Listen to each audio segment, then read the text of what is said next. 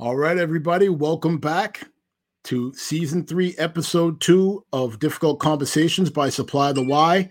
As promised, we got a smoker for you tonight. We have Dr. Obed Magni and Detective Sergeant Mike Powell coming back for what we call our monthly meetups, where we discuss whatever's hot at the time. So, without further ado, I'm going to go ahead. I'm going to bring in Detective Sergeant Powell. We'll get him on. Hey, Mike, how you doing? Fantastic, Dean. Always a pleasure to be back. Always a pleasure. All right. Well, you're a fan favorite, and everybody loves having you on. And I'm always excited anytime I know that you're going to be on. So we got the peanut butter. Let's get the jelly up here. Yeah. We got Dr. Magni coming in. How you doing, Doc? What's going on? But why gotta be the jelly though? You know what I'm saying? I'm feeling a little triggered right now. You saying? Man, jelly's a good thing. Jelly, nice and sweet, depending upon the flavor. I mean, hey, it's all good. Part of me thinking it's an offensive lineman thing. You're an offensive line. Like it's just natural. That we throw a little jelly in there with the offensive line. Hate on the offensive lineman. Nothing's changed. So, fellas, this is going to be one of the most difficult conversations we've ever had because there's no blueprint for what we're going to talk about here. So we are going to highlight this episode by discussing this series on Netflix called Trial 4. I heard about it when a couple colleagues of mine came in, to my office and was like, "Hey, have you seen this? Have you seen this show? It's you're not going to believe it's going to blow your mind." And it talks about an event that happened in 1993 where a Boston police officer named John Mulligan was working a detail outside of a 24-hour Walgreens in Roslindale, and he was shot and killed. And after an investigation, they settled on a suspect who was a 18 or 19-year-old young black male that they liked for this murder. And this series talks about that process, and it certainly talks about whether or not they feel like he did it or not. Mike, you felt strongly about this series. What are your thoughts on this? No, I enjoyed it. I enjoyed watching it because there's a lot of layers to it, and particularly if you work in law enforcement, there's a lot of things that you can take away from it, from as far as a learning and educational experience, and that's kind of what I got out of it, and a lot of it reminds you of what you should not do in today's law enforcement world. A lot of things were bad throughout that docu-series, and for tonight, Dean, if I could just put this out there, anything I speak upon in regards to Trial 4 is strictly upon the docu-series, and that's it. I didn't do a tremendous amount of research outside of it, so whatever I'm speaking on tonight is strictly based upon the series that was put out.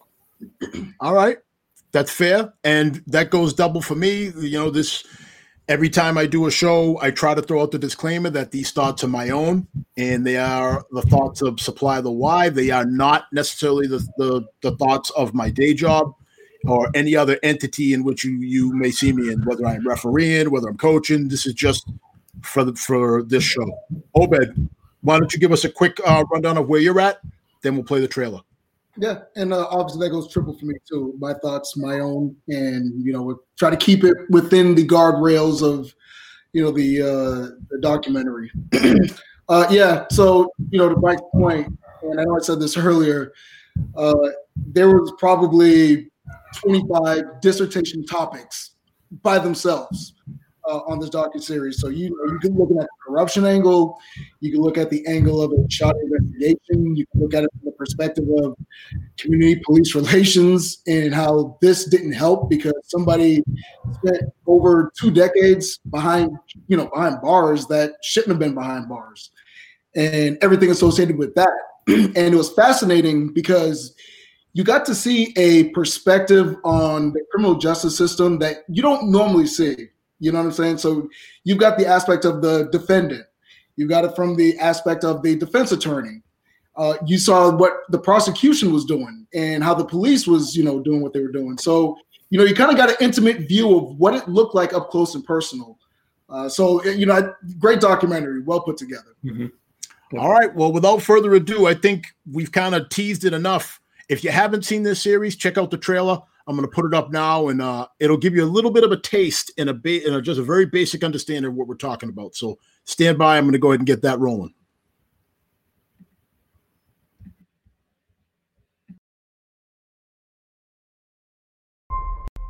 My name is Sean Ellis, and I was wrongfully convicted of murder at 19. Now I'm facing my 4th trial and the possibility of going back to prison for life. The death of a police officer, it's not handled like other homicides, and this one wasn't. The sense we got was Mulligan's past had caught up with him. And when a black kid got arrested, it's like, where'd that come from? Here we go again. In my opinion, Sean Ellis executed John Mulligan. I was scared. I was confused. My son was in jail for murder. Yo, give us the keys. The first words out of Sean's mouth is, I was there that night. I crossed that bridge, my cousin, I came out and went home. Down on our knees. Why would somebody put themselves in the middle of a homicide if they were involved? Yeah. The cops were just looking for someone to pin this murder on. Ellis was convicted by the work of corrupt police detectives. The corruption within the Boston Police Department is what drove this investigation. There's nothing that connects Sean to this crime. The Attorney General's office knows about it. The U.S. Attorney's office knows about it. There's no conspiracy. Sean Ellis did it. I mean, it's as simple as that. He did it. There is a culture of cover-up that has affected the Boston Police Department and police departments everywhere across the country. We just want a taste of freedom. It's a black man, white police officer. Of course it's race. Every day that someone stays locked up for a crime he didn't commit is a day that you shouldn't be able to sleep as a prosecutor. For my 4th trial, I want to be vindicated. I want to be exonerated. I definitely want the world to know that I'm innocent.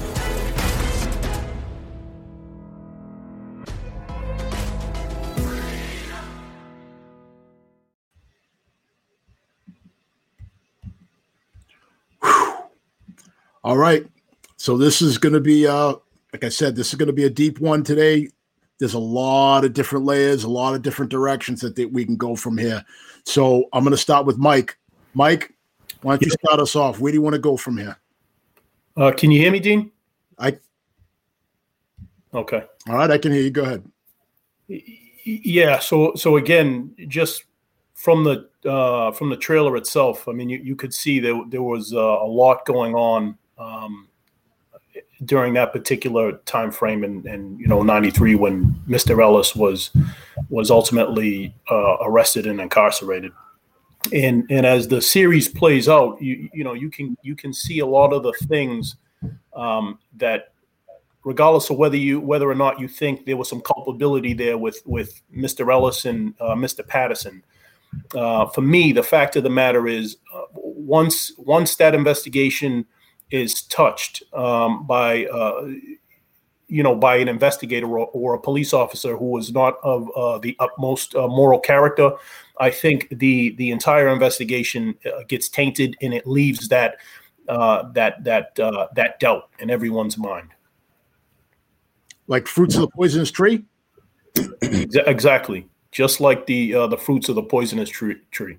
All right. So, Mike, we all know what that is. Since you kind of were going down that road, why don't you give people a brief understanding of what that means in our world, in our day jobs?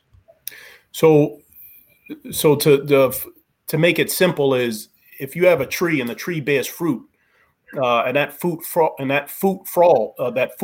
to the ground, because that entire tree is tainted or is rotten, the fruit that it bears is also rotten.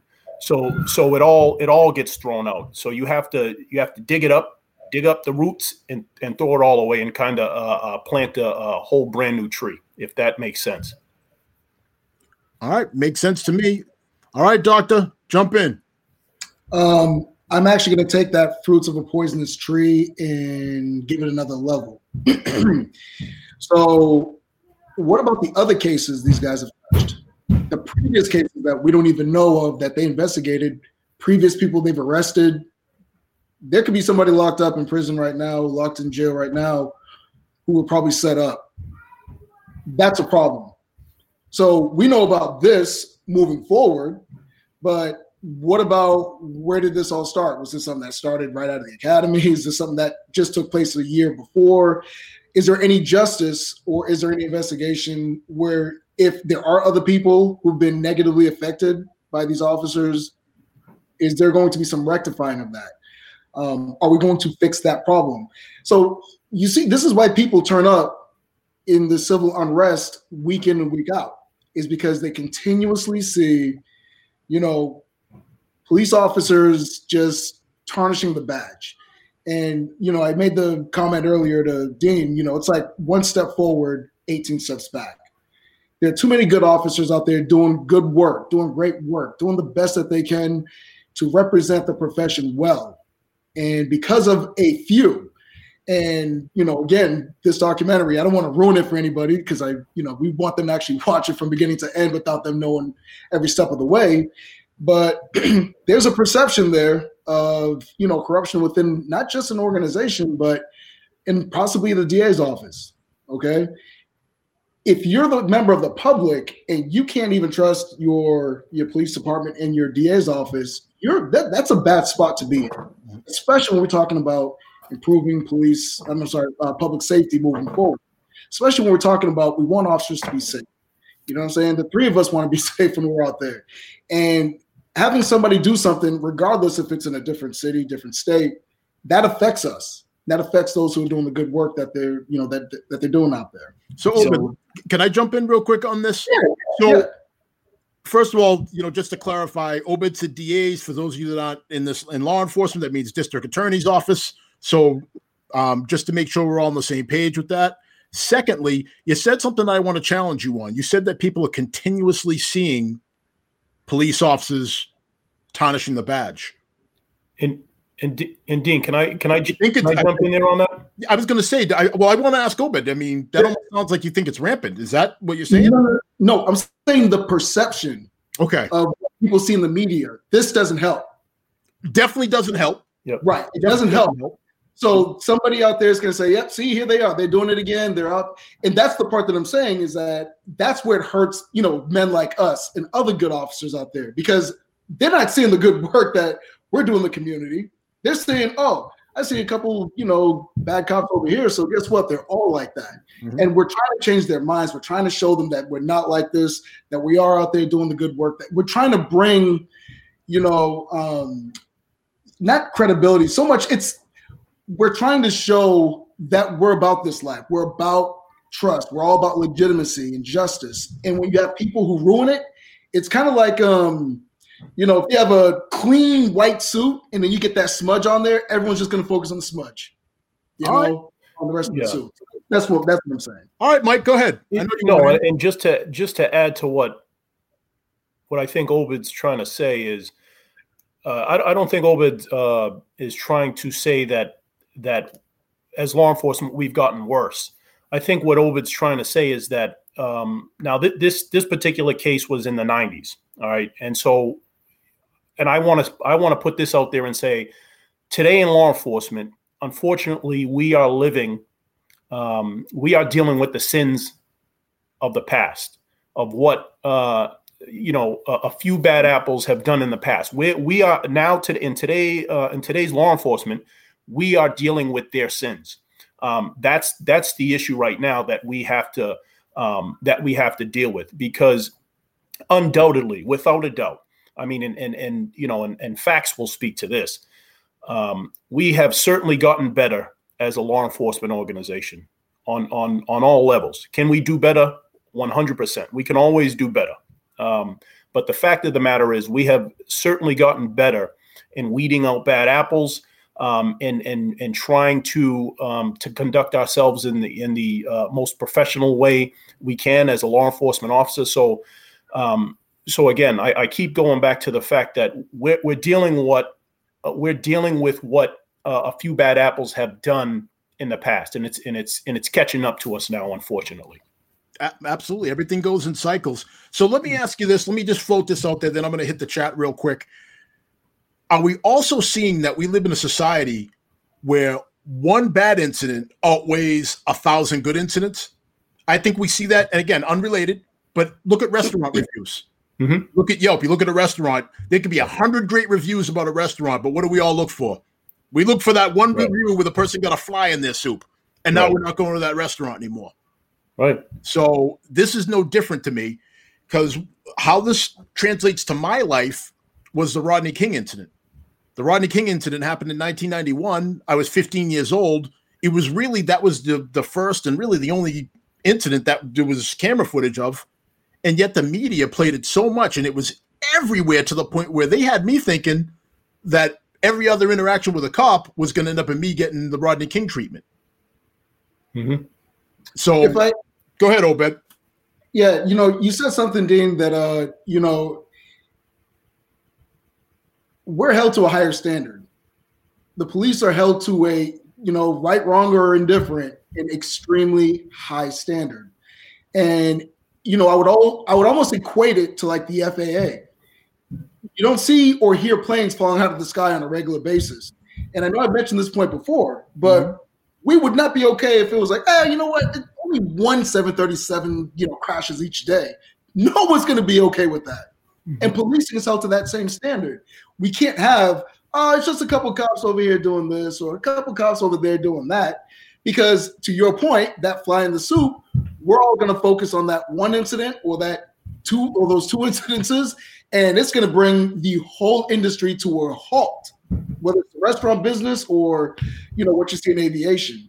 And so that's something, again, we have to live up to those expectations, right, wrong, or indifferent. And that comes with the territory. And I hear you. We should be held to a higher standard. We have powers and we have abilities to restrict people's freedom and to take people's liberty away. Mm-hmm. So, it's like that saying, with great power comes great responsibility. Right. Absolutely. Right, Dean. And you're absolutely right, Dean. We no doubt about it that as law enforcement officers, we should be held to a higher standards, just like the DA's office, the attorneys representing these cases, they have to be held to higher standards. So everybody in the system has to be held to a higher standard. But I think it's important for people to understand we're still humans. So and I think, and a lot of, you always hear this, there is no room in law enforcement for bad apples. And I agree with you 100%. But unfortunately, there are some bad apples within our organizations. And then we happen to catch them when things go bad, unfortunately.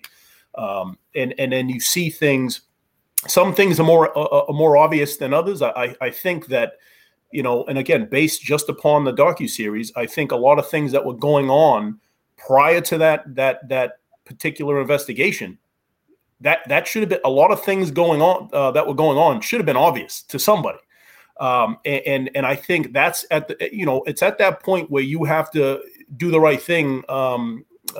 If you're aware of it, to bring it forward. And because if you don't, guess what? It's ultimately going to cripple your entire organization.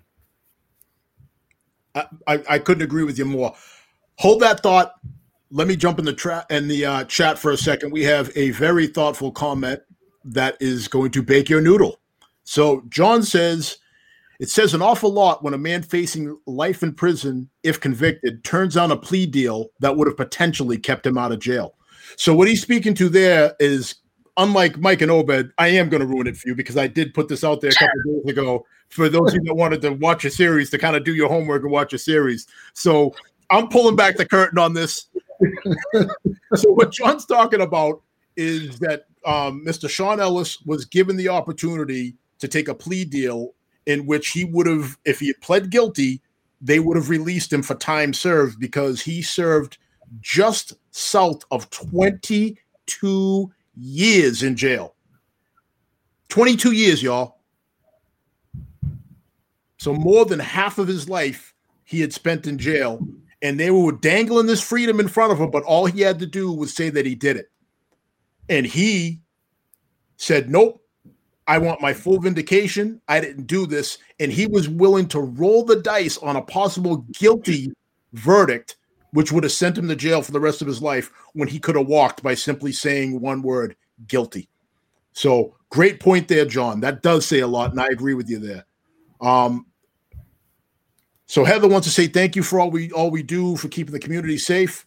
It's what we signed up for, Heather. It's something that we realize that right now it's not the most popular job right now, but it is something that people like you make it worth it when we get to interact with people and we get to make a difference in people's lives, when we get to do things that might not even be law enforcement related in order to improve or enhance your life and your quality of life. That is what makes putting on the uniform day in and day out worth it.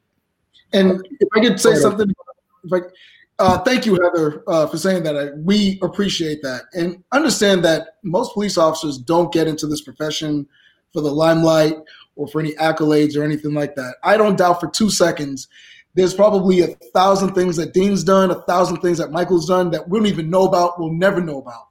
And it's because they do it out of the goodness of their heart and protecting the people and being a part of the public safety apparatus and making sure that the communities are safe so that you're safe and I'm safe and everybody else is safe. So understand that, yeah, it's a bit challenging right now in this profession, but there's a lot of people, they're still doing the good work that needs to be done, regardless of, what you see in the media or what you see out there. So, So Obed, 1,000%. Let's go to what John said, though. I got to hear from y'all. Does that speak volumes about where a man's head's at if he's willing, after already being in jail for 22 years? Yeah, no, that I think that says something to for him as what he sees in his mind as far as Mr. Ellis, what he's dealing with in his mind. He's being fingered as the trigger man. And I think that, you could take a lot of things. You can go back and forth with some of the fact patterns and the statements gathered during that investigation.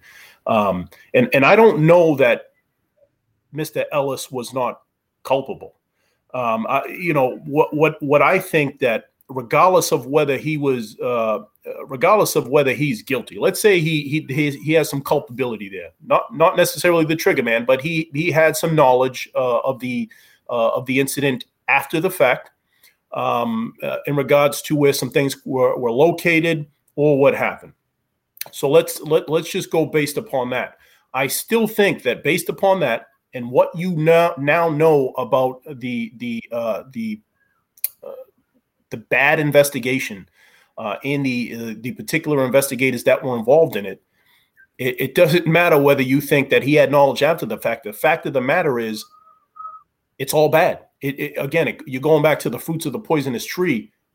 You cannot convict this man with clear and convincing evidence based upon a lot of the things that were happening, the photo arrays that they went over, and some of the things that they did wrong there, the fingerprints that were collected, which the Supreme Court went before the court and they said no, bad.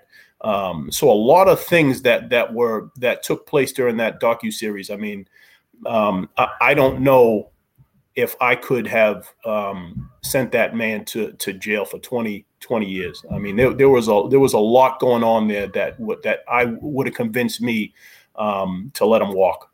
So, Mike, you bring up a lot of good points, but you're eating around the edges of the plate. Obed, I want you to dive into the full meal. What made the investigation bad? Talk about some of the elements that made the investigation bad, in your opinion. Sheesh, where do we start? We could start at the beginning of the documentary, or at least in the when the incident took place, when the shooting took place.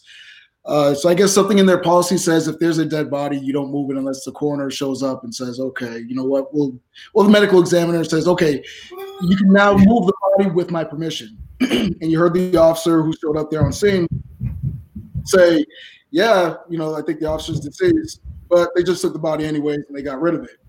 There was the other issue of the phone that was not in the car, but then mysteriously showed up in the car after an investigator went back to check on a couple things. So there was a litany of issues just in the investigation alone. And that just brings it back to my original point is they were willing to do that with this guy, or at least in this investigation, how many other investigations were either botched or intentionally, played with? So, again, we're talking about one individual. We're talking about one individual right now. And there could be 50, maybe 100 other individuals that we don't even know about who are now locked up in the system. And that's a major problem. That's a major problem. It was actually mentioned in the series. Somebody said, and I don't remember exactly who it was, and they said it beautifully. They said, this was not the first time this happened with these guys. Mm-hmm. They were too organized, and it was too much fluidity with going from one very convenient coincidence to the next. Mm-hmm. And that's how a lot of these things, have played out over the years. I am not of the mind that this happens all the time, or even happens most of the time, or even some of the time. This is a minute fraction of the pie when this happens. Right. Obviously, when it does happen, I mean, I don't know about how y'all feel. Personally, I'd rather let 10 guilty people go free than be responsible for putting one innocent person behind bars. Amen. Absolutely. And it causes that ripple effect, and it should cause a ripple effect. And again, there is no room in law enforcement for folks like that, for those investigators that were involved in that were not doing the right thing. There is absolutely no room in law enforcement for those people. And everything that they touched, I don't care what it is, anything that they touched, I won't believe it. And that ultimately that is the price that has to be paid because of their conduct. I mean, it's hands down for me. If you are engaged in that activity, it causes that ripple effect, and it should be done. So, Mike, I'm going to come back to you. All right. So you just volleyed it to me, and I'm smacking it right back at you. You and we have a unique role because not only are we police officers, we're also supervisors. Mm-hmm. So there's another layer of culpability for us when something doesn't pass the sniff test, and we don't start asking questions and yanking at the threads of these things. Yep. That's the whole point of being a supervisor. You build your investigatory resume and your chops as a patrolman. Yep. And then when you become a supervisor, nobody likes to do this, but at some point you got to do it as a supervisor too. If you see something that doesn't look right, that either a patrolman or even another supervisor is doing, you are now obligated even more so to speak on that. Absolutely. So, 110%. And even if it's not, even if you're reviewing an affidavit or an investigation, sometimes people do things and it's not malicious. It's just lack of knowledge. And sometimes it's your part of your responsibility as a supervisor to make sure all the pieces fit within the scope of the law. And that's also why we have a process where we let the DA's office, they have a team that reviews affidavits. It's an important tool, particularly now, because it's a neutral body that kind of looks at things, and they are, attorneys obviously have a lot more knowledge and they're better able to interpret the law than a typical law enforcement officer. Well, yeah, I mean, generally speaking, that's another show, but all right. Yeah, generally speaking, meaning they went to law school. So I think that again, generally speaking, but they're supposed to be able to interpret the law than the average cop. All right. But that's one of the tools that should be used when reviewing affidavits in your investigation. And the supervisor has a huge responsibility in investigations to rail things back if you need to rail things back, slow things down if you need to slow things down. And I think it's important to take emotions out of your investigation because you put a lot of time and effort into investigation. So it's only natural that you get emotionally attached to these things, right? You want them to, you don't want to go in to a house and get a goose egg because your whole investigation was based upon that affidavit. So it's important to understand that you have to take your emotions out of investigations and you just try to stay neutral. I mean, we're human beings, so naturally some emotions get attached to what we do, but you have to be able to control that. So, Mike, you bring up a good point, and this is a perfect segue to Obed, because Obed is, as most of you know, he is an expert in emotional intelligence. One of the things that we talk about in negotiations is you try to separate the issue from the emotions, which is hard to do. I mean, we're human beings, like Mike said. Like we put in time and we put in energy and we put in effort. Sometimes those two things, they get intertwined, and it's tough to tell which way is up and which way is down. So, Obed, please respond to anything that Mike said, but also talk about that ability and how important it is to be able to separate the issue from the emotions.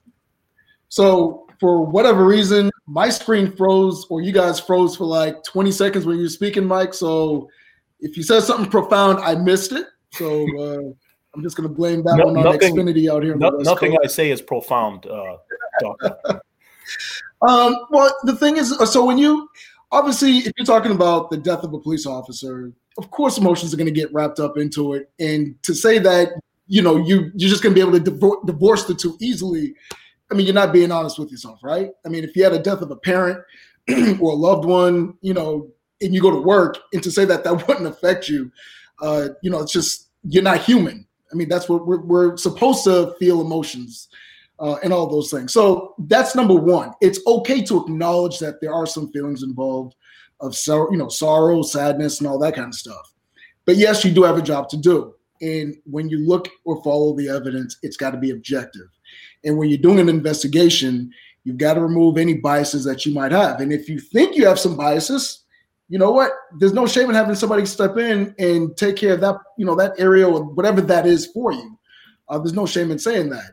That would be like, if I had a loved one and that killer killed that loved one, well, do you think I'm going to be able to be unbiased if I go and question them? I'm going to be like, hey, can we, what? Do we need this camera in here? So that's the part of it, and I don't know if that answered your question, Dean. Just speak directly to the importance of, really quick, the importance of separating emotion and the issue at hand. Well, yeah, you don't want what you want to do is you want to control your emotions first.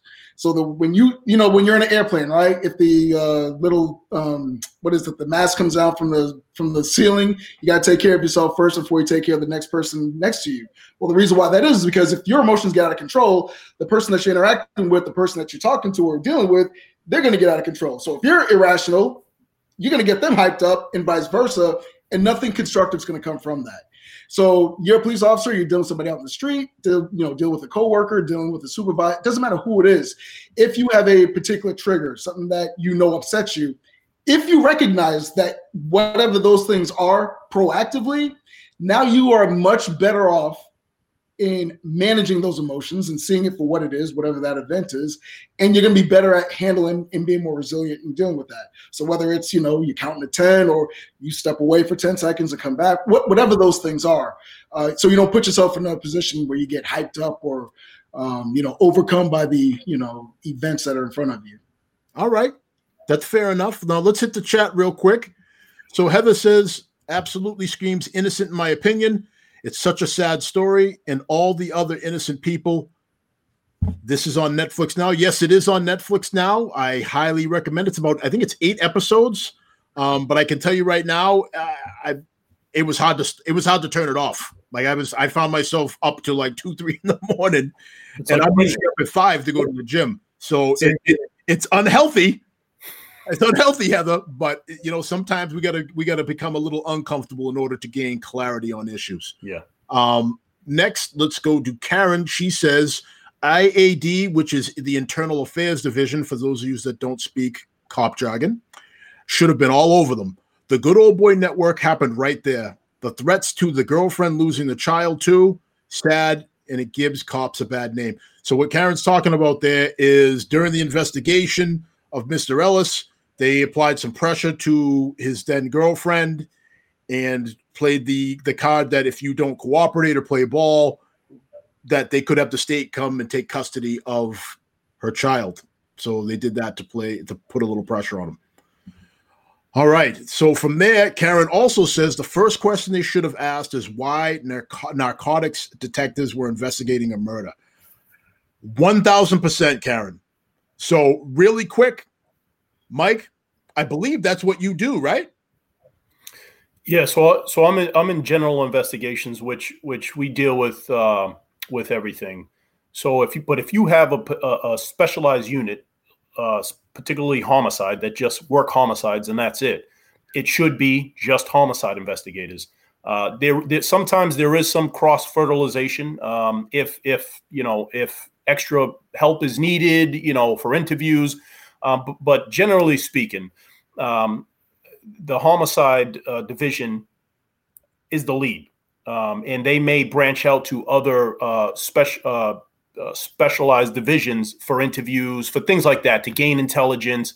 But they should, generally speaking, they shouldn't have been the lead. Narcotics investigators shouldn't have been leading a homicide investigation.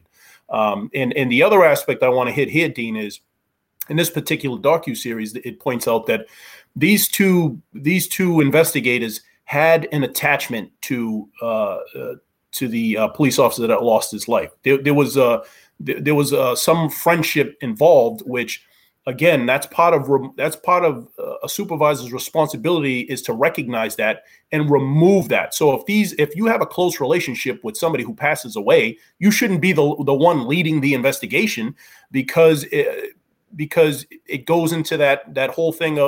It's a lot of emotion there. There's a lot of personal attachments there, and you can lose sight of the goal line. So that should have been, first and foremost, as a supervisor, that should have been recognized to say, listen, no. You have a personal relationship with this guy. You are not going to be involved in the investigation. And that wasn't done. I think they alluded to a business relationship too, not just a friendship relationship. Right. So there were a lot of different dynamics about that relationship that should have been recognized and fixed, and that should not have been the case. First and foremost, that relationship was too close. But to get to the point is, sometimes there is some cross fertilization. However, it's generally that specialized division that leads whatever particular case it is. All right. So Heidi has a question. Obed, how do you feel about Mr. Ellis not being exonerated in the press conference when they dropped the case? But they didn't exonerate him. So how do you feel about that? So if you watch this documentary and where this was going, if they had enough to go after him, they would have tried him a fourth time. And why didn't they try him a fourth time? And again, unlike the other two here who are ruining it for everybody else, I don't know the answer to that question. It would only make sense to say, hey, you know what? Based on, to Mike's point, you know what? We have these three investigators that have issues. We're just going to drop everything that they touched, and that's the end of that discussion. That would have been one way. But to say that, hey, you know what, we know that he still did it, and so on and so forth. It's almost like kicking a guy when he's down. You know what I'm saying? And you look at the optics of that, okay, from somebody who's from the outside, and the optics of, oh, look at that. Even when the police are wrong, you know what? They're still willing to go out and tarnish somebody's name, and that's not a good look for us in policing. And so if there was enough evidence to move forward, they should have just moved forward and presented the case. I think the way they just kind of stopped it immediately and kind of just said, hey, you know what? There was just too many questions there. I wish I could give you a legitimate. I don't know. And for me to sum it up in a way that people can understand, you have to develop probable cause in order to charge somebody, right? Mm-hmm. It was clear that they were nowhere near probable cause, never mind proof beyond a reasonable doubt. And that's what we're talking about here. So probable cause, if you're at home, the way I usually explain probable cause is if you're looking at 100% certainty, probable cause is what they call more likely than not. So we're talking about 51% would give you your probable cause. And they didn't have probable cause. So just to kind of hammer that home. All right, one more comment in the chat. Karen says, what about the ties to the witness at Walgreens who took 25 minutes to buy a bar of soap, and she had ties to one of the detective's family members? All right. Great point. So, again, I'm going to further ruin this for you. But again, keep in mind, folks, this is an 8-hour-long episodes. Like, there's nothing I can do here that's gonna take away the shock value of when you watch this thing. So, one of the witnesses, or the key witness that they had, was a young lady who coincidentally was the niece of a woman that one of these detectives had a child with. And they let this detective play a major role in the questioning in the photo lineup that she consequently picked the Sean Ellis out in. So, the whole thing was done in such a way that it just was so, like, even if everything was by some miracle on the up and up, there's just no way it would ever pass a sniff test. Certainly not in today's world of policing. It just wouldn't. Not even a little bit. Not even close. And this is no indictment. Let me say this now, and I know I speak for the other guys. This is not an indictment of that agency. We all have friends that work for that agency, people that are important to us, people that we love, people that we've trained with. This is a minute amount of men that played a role in this. And what they did to the people that also worked on that agency is shameful. And I feel the need to say that this is not an indictment on the Boston Police Department. There are a lot of fantastic officers, talented officers on that department that are paying the price for what these guys did back then. So I'm going to go ahead, Obed. Well said, Dane. I mean, seriously, well said. And I would even, again, I'm just saying it. They don't just tarnish the officers that work there. They're tarnishing the officers that work elsewhere across this country, because everyone's going to see this documentary, or at least a lot of people are going to see this. And again, I think Mike said it best, we're paying for the sins of the past. And one step forward, the three of us might do something great tomorrow and it gets eviscerated because of an incident that took place or because it got drawn out, in court or whatever that is. And we just have to work that much harder just to gain the trust of the people that, we serve. So yeah, well said, Dean. So I'm going to show a clip here. This is from a Boston-based movie that is unrelated to this, but it shows a police officer that is at his wit's end, that is rationalizing some acts that he took that, well, I'll let you look at the clip and y'all decide for yourselves.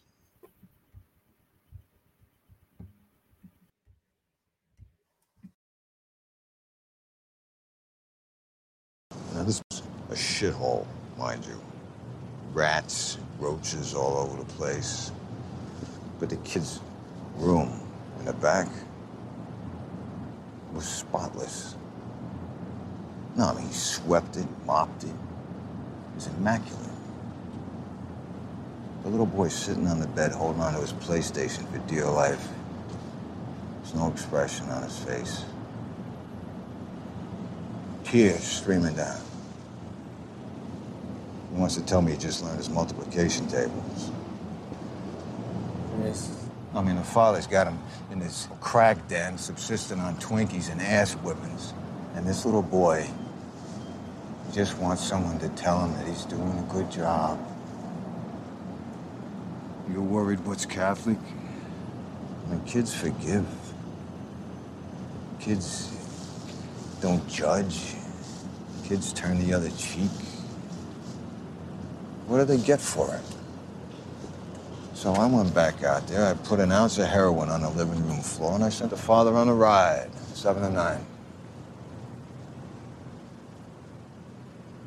That was the right thing? Fucking A! You gotta take a side. You molest a child. You beat a child. You're not on my side. If you see me coming, you better run, because I'm gonna lay you the fuck down. Easy.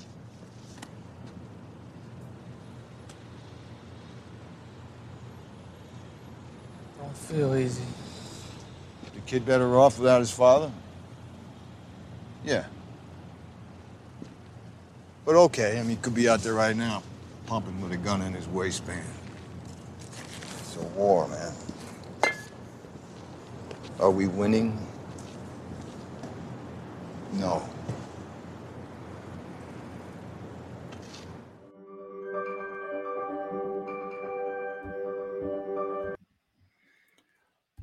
All right. So again, unrelated, but it talks about the type of rationality that would go on that would lead people to believe that cutting corners to achieve some end result is worth it. And these are the type of things that don't manifest themselves. Like this wasn't something like that clip that I just showed. That wasn't something that just happened. That was something that this person had been building up in their mind based on all the pressure and all of the awfulness that we see in this job. But like we said during this entire broadcast, unacceptable. Unacceptable. We have to be above that, and we have to call that kind of behavior out. Gentlemen, have you seen that clip before? All right, Mike, your thoughts on that? Oh, go ahead, Mike. Yeah, so I've seen that clip before, and you know, first of all, excellent acting. I felt the emotion in it. However, you cannot let that interfere with what you're doing as a police officer. And once you cross that line one time, it's done.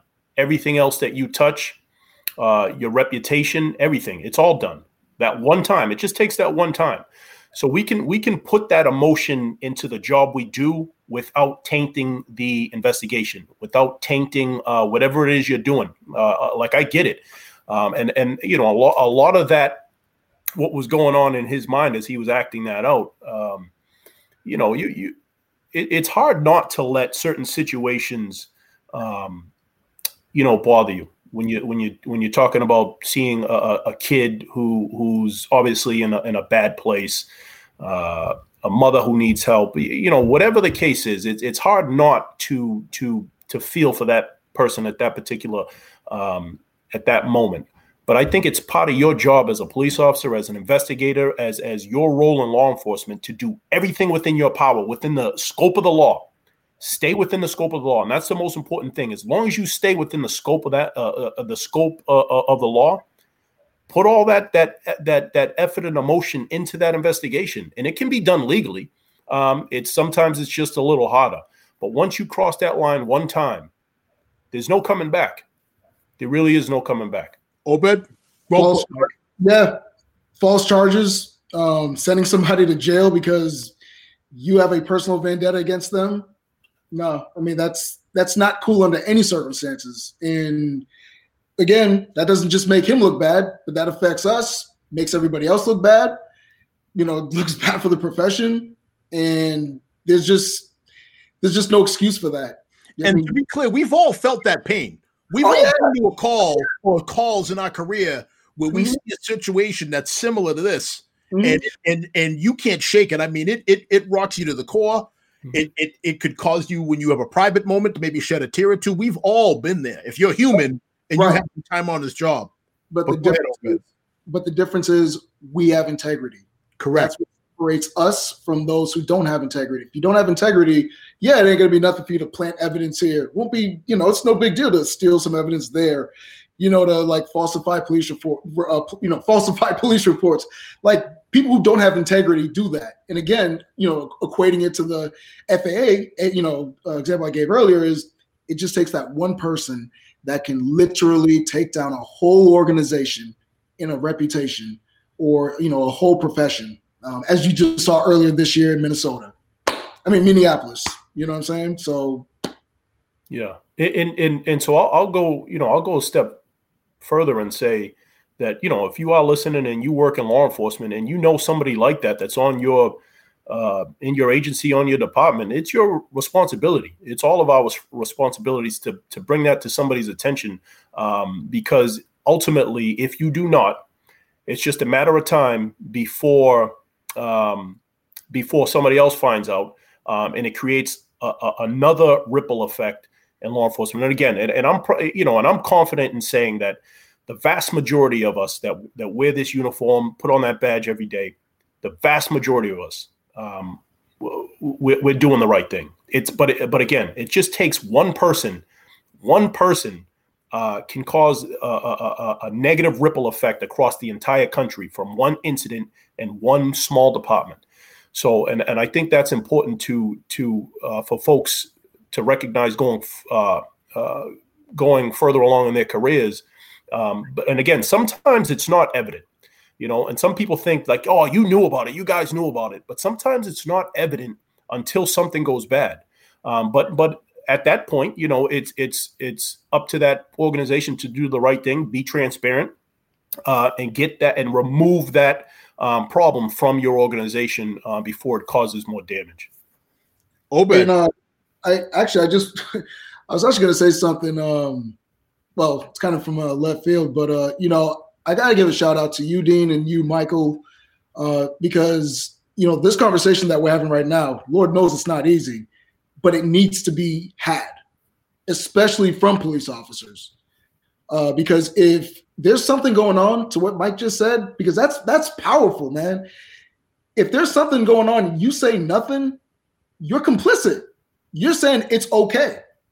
It's okay that, you just, falsified a report and somebody's now, behind bars for 7 to 9 years.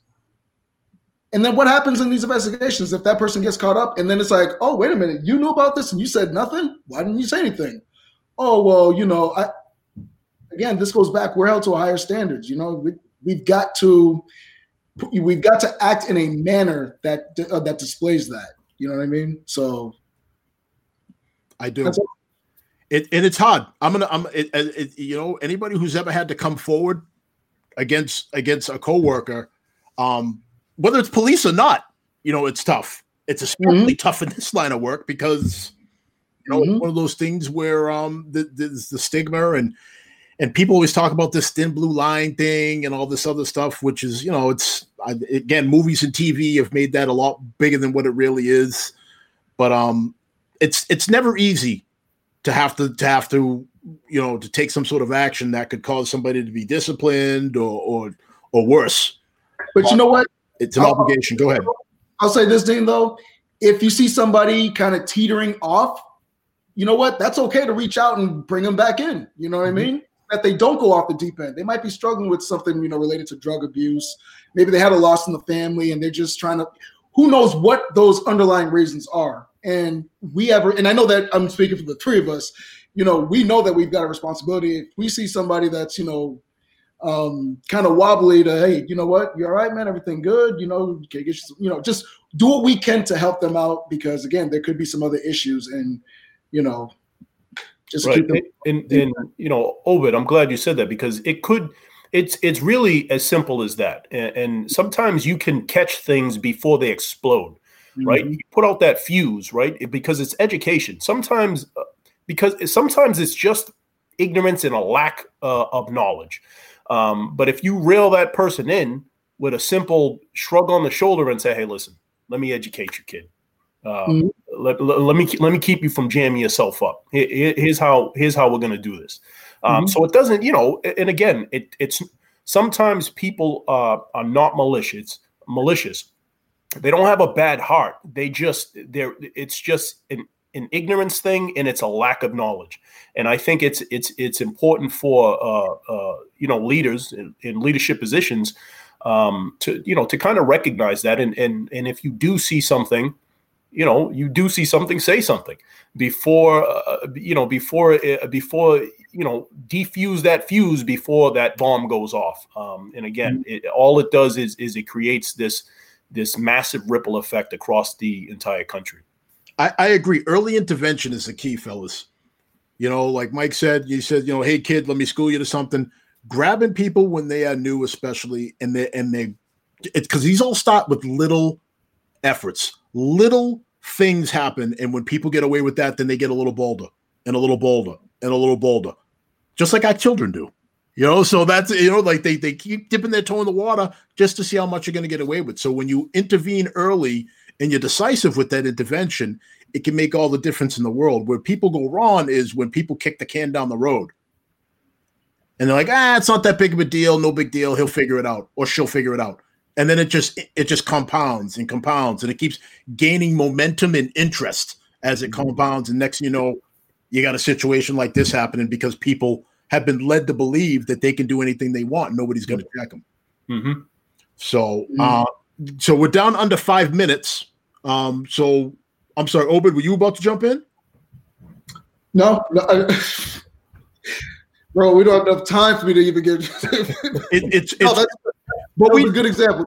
But we knew this was going to happen. Like we talked backstage, and we knew that this conversation it's a difficult one, but we can't be people that pride ourselves in being able to have these difficult conversations and facilitate these conversations when we can't look in our own house either. You know what I'm saying? Like, what kind of credibility can we build if we're always looking at other situations that don't involve us and pointing our fingers at other people, talking about what they need to do more of or less of? Mm-hmm. At some point, we got to look at our own situations as well, and that's what we're trying to do here. Yep. Mike says, "Is the movie Training Day a good example?" I'm going to say no, Mike, because the movie Training Day is exactly what it is. It's a movie. It's 1,000% entertainment. That movie was so fantastic and so over the top that it's just a movie. Gentlemen, do you feel differently about that? No, I think you said it, Dean. It's a movie. However, in the past have now that movie's extreme, but there are some aspects about that movie that have happened before. And again, a big chunk of I don't see that movie as being relevant today. Can it happen? Obviously, we're humans. It can happen, but it's not. I think it was more prominent or more relevant years ago. I mean, when you had, the way folks dealt with informants, the way they handled business. I think you could equate it more towards what happened in the 80s and the 90s. But today, the movie is extreme, and it's it was a good movie. Don't get me wrong.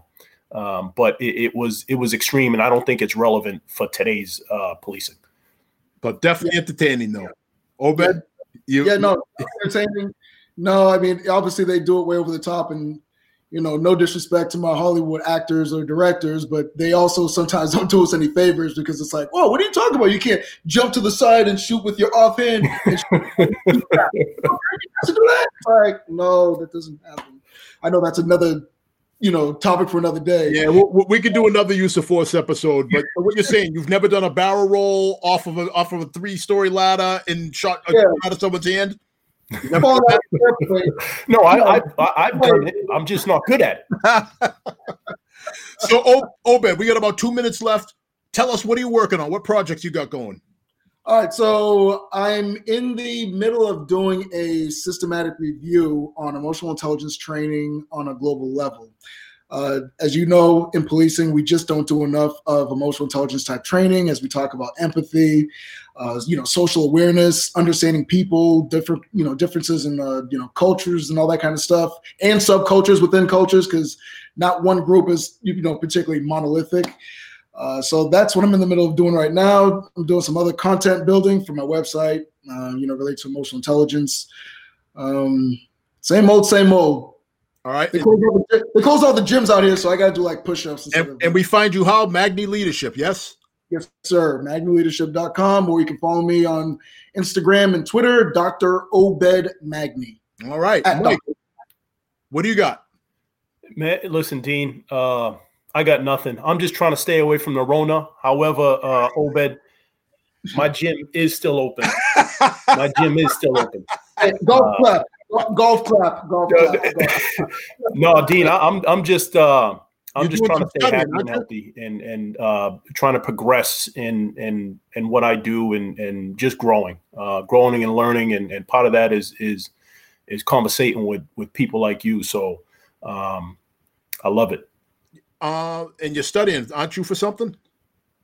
No, studying's over. I took the lieutenant's exam last year and passed. topped it.